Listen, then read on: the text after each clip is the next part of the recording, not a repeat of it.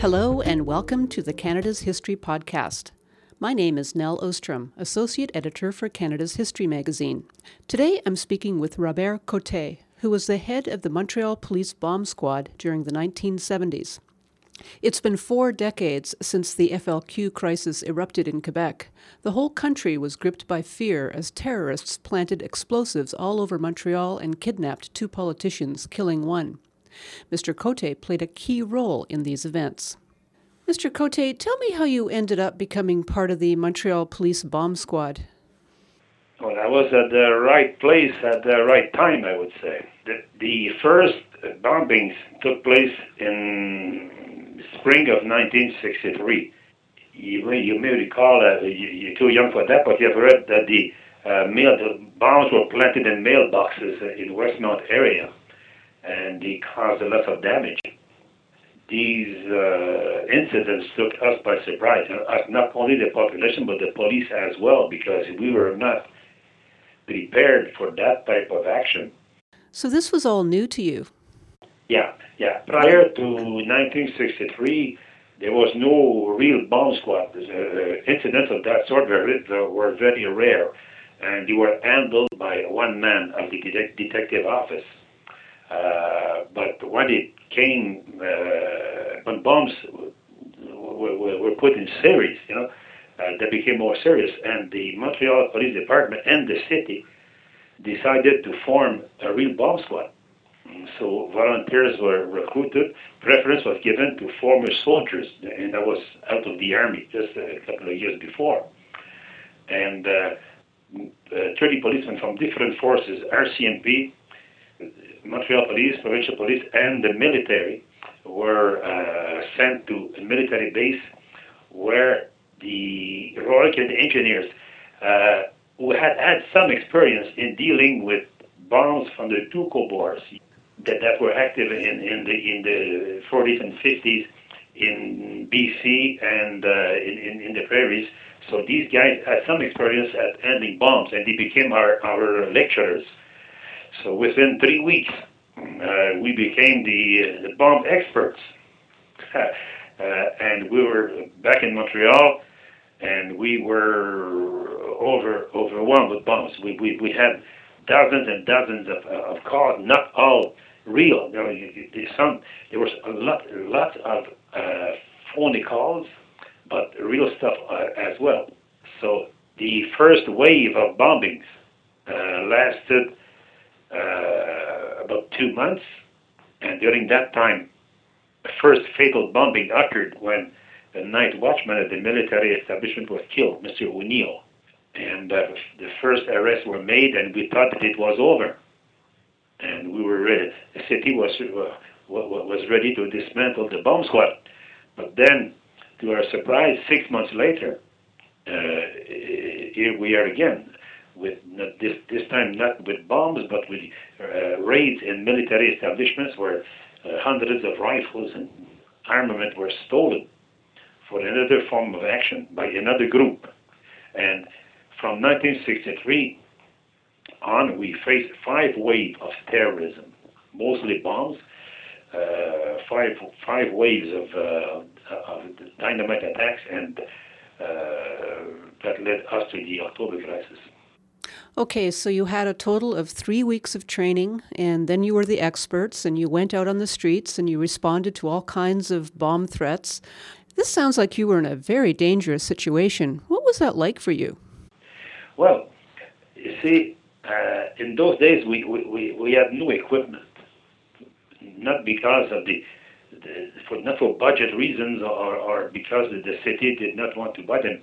Efficient bomb dismantling equipment did not exist, so we had to improvise. Other departments, mostly New York and Los Angeles, did have some experience, did have some equipment, but they were mainly concerned with pipe bombs made with black powder. But dynamite bombs in a series was something so unusual that there was no equipment, there was no trailer capable of containing an explosion from a dynamite bomb. So, of course, the risk was great. We had to, act the bomb with our bare hands, with small pair of cutters and all that.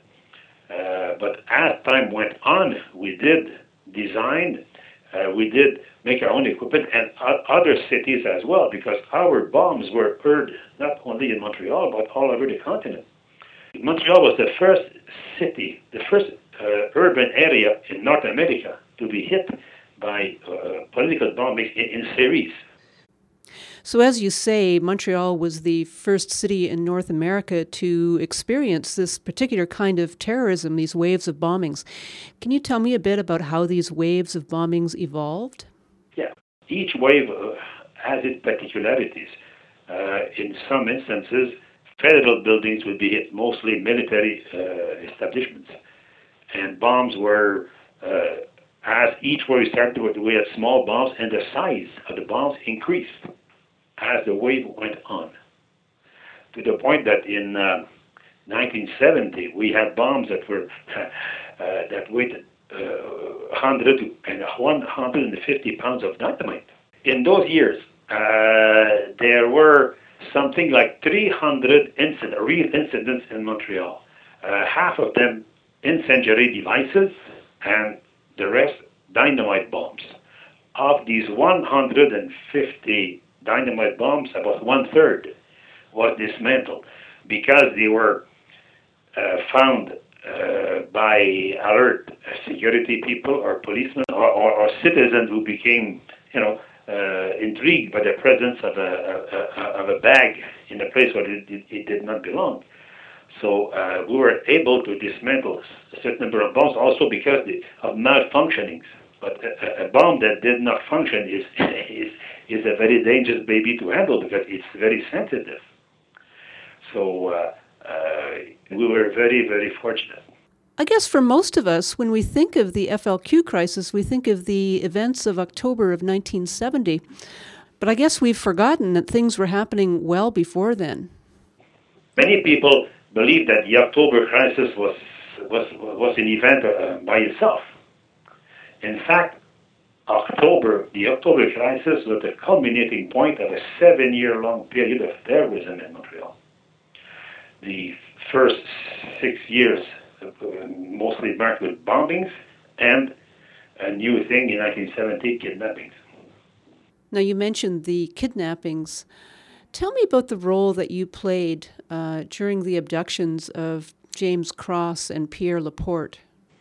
Well, when it happened, on the 5th of October of 1970, it was a Monday morning, when it started, in fact, we felt it coming because the FLQ never invented anything. They have copied tactics used by other movements throughout the world. For instance, bombs in mailboxes, they did not invent that. Back in 1916, the IRA was planting bombs in mailboxes. And so the FLQ look at what was going on around the world. And in 1970, kidnappings were very popular, especially in South America and in the Middle East. So the Tupamaros were very active in Uruguay, for instance. So we had a feeling that it would come here sooner or later, and it happened on the 5th of October. Of course, right after the kidnapping of Mr. Cross, the British diplomat, the police was trying to search everywhere in the city, and we had to accompany the police teams just in case explosives were found, but also because the technical section, which was the official name of the bomb squad, we were also the SWAT team. We were carrying the heavy weapons in our mobile unit. So just in case there would be a shootout, we were there. But things went very smoothly. In the case of Mr. Cross, we must have conducted hundreds of searches in the days that followed the kidnapping of Cross, but no shooting occurred and no explosives, no bombs were found. Yes, explosives were found, lots of them, for one good reason. People got rid of their dynamite. Some people who were not terrorists, but for some reason had explosives, they got rid of them because they were afraid that they would be arrested. and it was not good to be charged with possession of dynamite under the War Measures Act, for instance. So we found an unusual amount of dynamite and other explosives on the street during that period until the day Mr. Cross was found. And how did the imposition of the War Measures Act and the coming of the Army to Montreal change the way that you did your job? Prior to the 15th of October, the Army arrived on the 15th of October. The War Measures Act was invoked on the 16th of October, and M. Laporte was found dead on the 17th of October. So on the 15th of October, it was a great sight to see the soldiers arriving in Montreal because we had no more police to put in the street.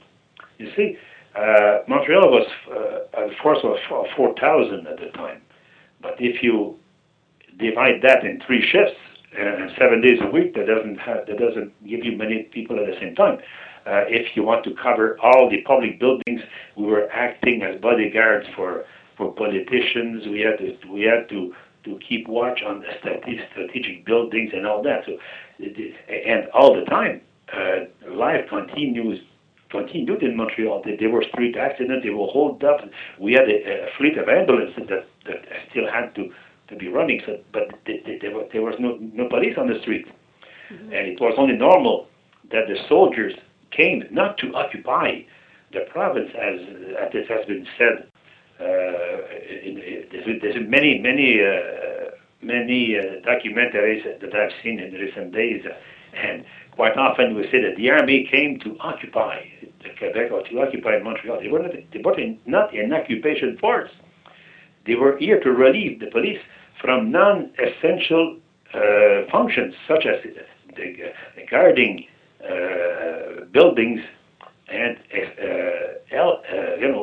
providing personnel when raids were made. They would use to make a cordon around a block so that the police would be able to make a search. But they were simply replacing the police in non-police duties. That's all. The military and the War Measures Act are 2 different things. They are not related to one another. You see, the military could have been here without the War Measures Act. So how did you feel at the time about the War Measures Act being imposed?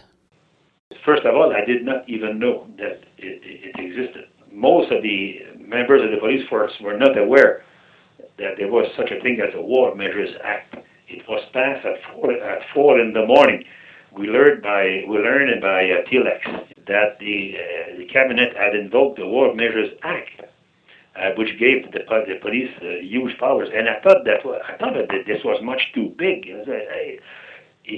War Measures Act had been invoked only twice in Canadian history: in First World War, Second World War, and 1970. See, that in my view, it was giving the status of belligerence to a small group of young people. We were never aware of how big the movement was. But to me, it was much too big to use the War Measures Act against a small group of young terrorists. But the day after, when I learned that Laporte had been murdered, well, that was another story. So I said I accepted the fact that we had to live with the War Measures Act because the situation became much more serious from then on, and that's the way it was. Now, you played a role in the release of James Cross. Tell me about that. Oh yeah, I was on the scene the night before, the December 30th. Mr. Cross was liberated in the afternoon of December 3rd, 1970. I was on the scene the night before because at that time we had serious leads that made us believe that Mr. Cross was being held in a certain house on the Rue des Récollets in Montreal North area. But we had no certainty. We were not sure that he was there. And of course, there was a plan. There was a plan to an intervention there would be an intervention. Anywhere he would have been located, there would have been a huge intervention. But before you start that, you have to be certain that the hostage is there. And so my role, in fact, the role of my squad, of which I was the commander, we were tasked to see if in the basement of that house, if there was a car, if there was a vehicle, if there was a door, a garage door, panel door, and we were asked to see if there is a vehicle in there. So we were able not only to confirm that there was a car, but also we could read their license plate, 9K9814. I still remember the plate 40 years after, and that was a serious lead because that Chrysler was registered to one of the main suspects in the kidnapping.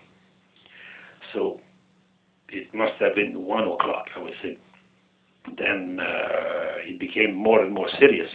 So we evacuated the neighbors with unmarked police cars and all that, and gradually the occupants realized that they were under surveillance. So in order to test if we were there or not, they threw a piece of pipe, a 1 foot long piece of steel pipe from a window. In that piece of pipe that I recovered almost immediately, there was a final communique saying that Mr. Cross was there. Also that there were many sticks of dynamite with detonators, and leading us to believe that if we were invading the place, it would blow up. It would simply blow up. And the communique ended by saying that he would be ready to negotiate the liberation of Mr. Cross. So that was the beginning of Operation Cordon, the largest police military operation ever held in the history of our country. Then negotiations started between two lawyers, one representing the government and another one the terrorists. They discussed a couple of hours before they finally agreed that Mr. Cross would be liberated in exchange for a safe conduct. So that's the way it was. So Cross was liberated, and the kidnappers voluntarily were exiled voluntarily to Cuba. So it was December of 1970, and James Cross had been released after 2 months in captivity, and his kidnappers were exiled to Cuba. And what happened after this in terms of the level of terrorist activity or bombing activity in Montreal? There were some attempts to give a new life to the FLQ. I remember one day a police paddy wagon was totally destroyed with a dynamite bomb, and there were a few things, but not too many. So we can now say that the War Measures Act broke the back of the FLQ because they have never recovered. Although there were some attempts to bring it back to life, but that was the end of it. And that was the end of it. Well, thank you very much for speaking with me today, Mr. Cote. It's a pleasure now. Bye-bye. Bye-bye. Robert Cote is the former head of the Montreal Police Bomb Squad. He retired from the force as a chief inspector in 1990, and he went on to serve as a city councillor and deputy mayor. He's also an officer of the Order of Canada. My name is Nell Ostrom, and I'm the associate editor of Canada's History magazine. For more about the October Crisis, read the October-November issue of Canada's History.